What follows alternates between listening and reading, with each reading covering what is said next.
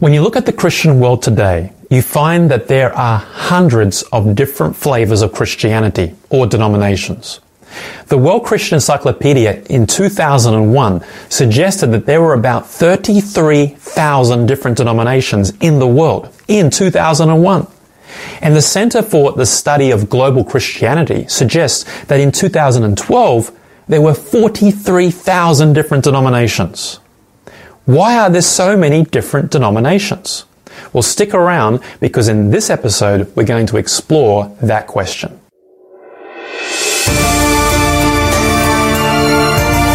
You're listening to the Bible series with Pastor Robbie Berghan. According to the Center for the Study of Global Christianity, these 40,000 groups can be divided into 6 families: Roman Catholics, Orthodox, Anglicans, Protestants, Independents, and Marginal.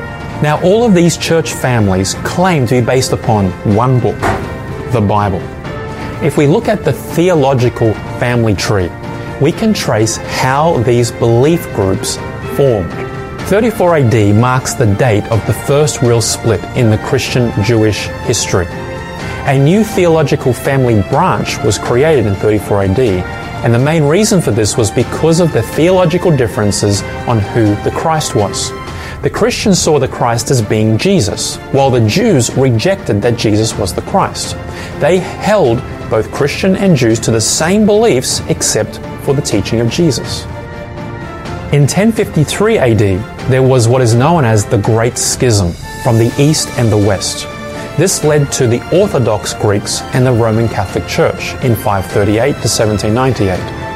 The East did not believe that one man should be in control of the church. It should be a council. But the West said that the Pope was God's representative on earth. There were other teachings surrounding the teaching of Easter and also understanding of the nature of Christ that were factors in the split. Again, it was theological. In 1517, the next major split takes place from the Roman Catholic line. This was as a result of the Roman Catholic priest Martin Luther. He saw a theological difference on the nature and method of salvation. This caused the beginning of what is known today as the Lutheran Church. In 1525, another group separating from the Lutherans was the Anabaptist. They held what the Lutherans believed, but they saw that you needed to be a believer to be baptized, not christened as a child. The Lutherans rejected this, and so the two split.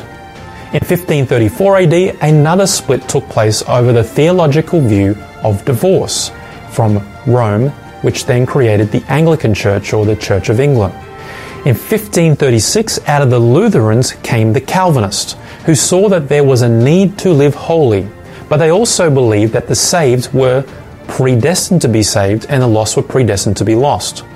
Again, a theological difference. In 1607, the Baptists came out of the Calvinists over the issue of baptism, similar to the Anabaptists, but they were mostly in the New World, the Americas. A few years later, in 1671, came another split, called the Seventh-day Baptist. They held to what the Baptists taught, but arrived at a different theological position on the keeping of the seventh-day Sabbath than their Baptist friends did, and hence another branch to the tree. In the 1630s, the Congregationalists broke away from the Calvinists. In 1693, the Amish broke away from the Anabaptists when they arrived in the United States, and their theological position was different to the Anabaptist over the use of technology, in that it was from the devil. In 1738, out of the teachings of John Wesley came the belief that there needed to be a revival in the Church of England. There needs to be personal transformation in the life of a Christian. And they desired to bring Reformation to the Church of England, but because that didn't work, it created another church family. 1801 saw a split from the Baptist Church, a group who called themselves the Church of Christ, similar to, but different enough to start another family. Then, in the 1830s, out of the Congregationalists, the Baptists, the Seventh-day Baptists, and the Methodists came the Adventists. Their main difference was that Jesus was going to come before the 1,000 years of peace that all other churches believed at the time. In 1901 came the Pentecostals out of the Methodists. They saw the church as being too formal and that we need to have the baptism of the Holy Spirit. And this was to be evidenced in speaking of tongues and signs and wonders, thus creating another family tree. The Mormons in 1830 came into existence based on texts which have never been seen, which became the Book of Mormon. This book is believed to have replaced the Bible and that the Bible you and I have is corrupted. So even though they are a religious group that have Christian aspects, they don't actually come from a family tree.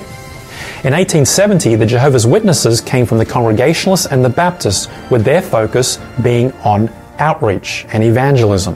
In 1880, the Salvation Army came into existence with its heritage from the Methodist Church. And just out of interest, Willow Creek comes from the Congregationalist family, and Hillsong Church comes from the Pentecostal family. Every time there is a split, it is over how they understood the Bible. There is a fundamental reason why there are so many different denominations. We all have the same Bible, we all believe in the same Jesus, so why are there so many differences?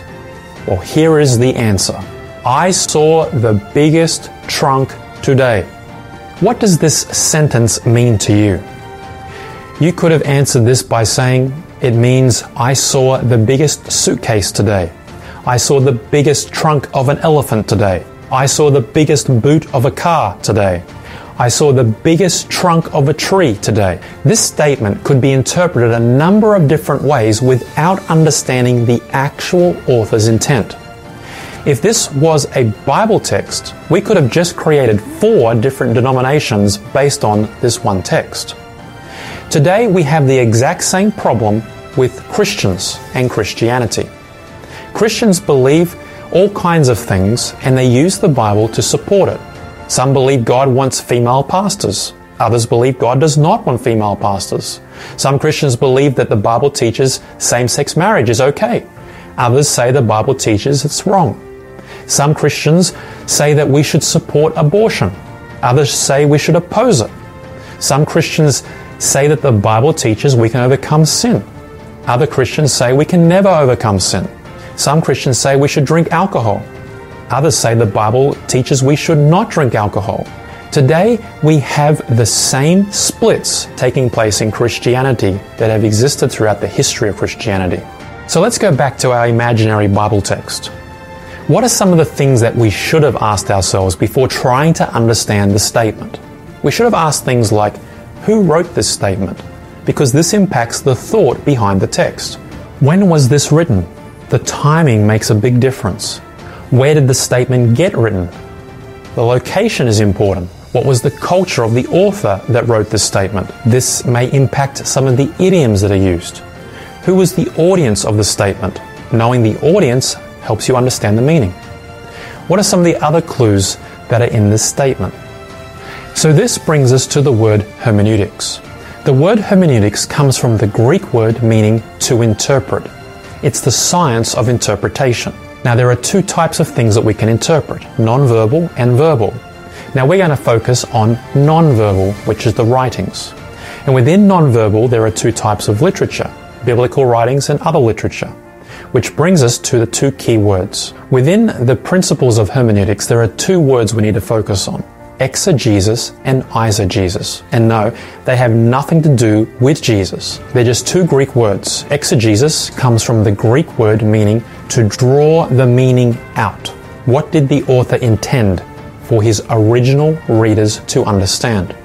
Whereas eisegesis comes from the Greek word meaning to put meaning into. Interpreting a text or portion of a text in such a way that introduces your own agenda or bias. Of these 2, the Bible student wants to always use exegesis method, not eisegesis. And even though this is so simple and logical, our human nature seems to default to eisegesis. In exegesis, you start with the Bible. You start with the text and ask, what does this mean? And try and get the meaning out. Whereas in eisegesis, We all have desires, traditions, and wants, and we go into the scriptures saying, I think this is true, let me find support from the scriptures for it. Here are some clues that we might be doing eisegesis. For me, or to me. If we use expressions like this regarding the Bible, we're making the truth become subjective. It's my truth. The next is I feel. Using this expression suggests that the understanding of the text is fluid, and it's based on my feelings, how I feel right now. How I feel tomorrow reading the same text may affect me differently. Another example is I think. Using this expression is suggesting that we are using reason and logic without solid foundational study. This makes the text subjective. Also the expression, what does this passage mean to you? There is only one meaning to a text. There can be multiple applications, but this expression implies that the meaning you get can be different to the meaning I get. This is why two people can look at the same text and have two different outcomes. Exegesis says, what did it mean to the author? What did the original audience understand? And what were they expected to do? This cuts the me out of the interpretation. So in case you missed it, one of the main reasons for there being so many different churches is because of the method of hermeneutics that are used. Hermeneutics is a set of rules that we use when we try and interpret a text. There are two schools of hermeneutics, exegesis and eisegesis. The goal of Bible study is to use exegesis and try and understand what the original purpose of the text was. We want to start with the text and then come to an understanding, not start out with a belief and use a text to prove it. So what does this mean for the Bible student? Number one, hermeneutics shape our worldview. Number two, exegesis allows the text to speak. And number three, eisegesis validates an existing belief. Have a blessed day. You've been listening to the Bible series with Pastor Robbie Berghan. For more of this series, go to seektv.com.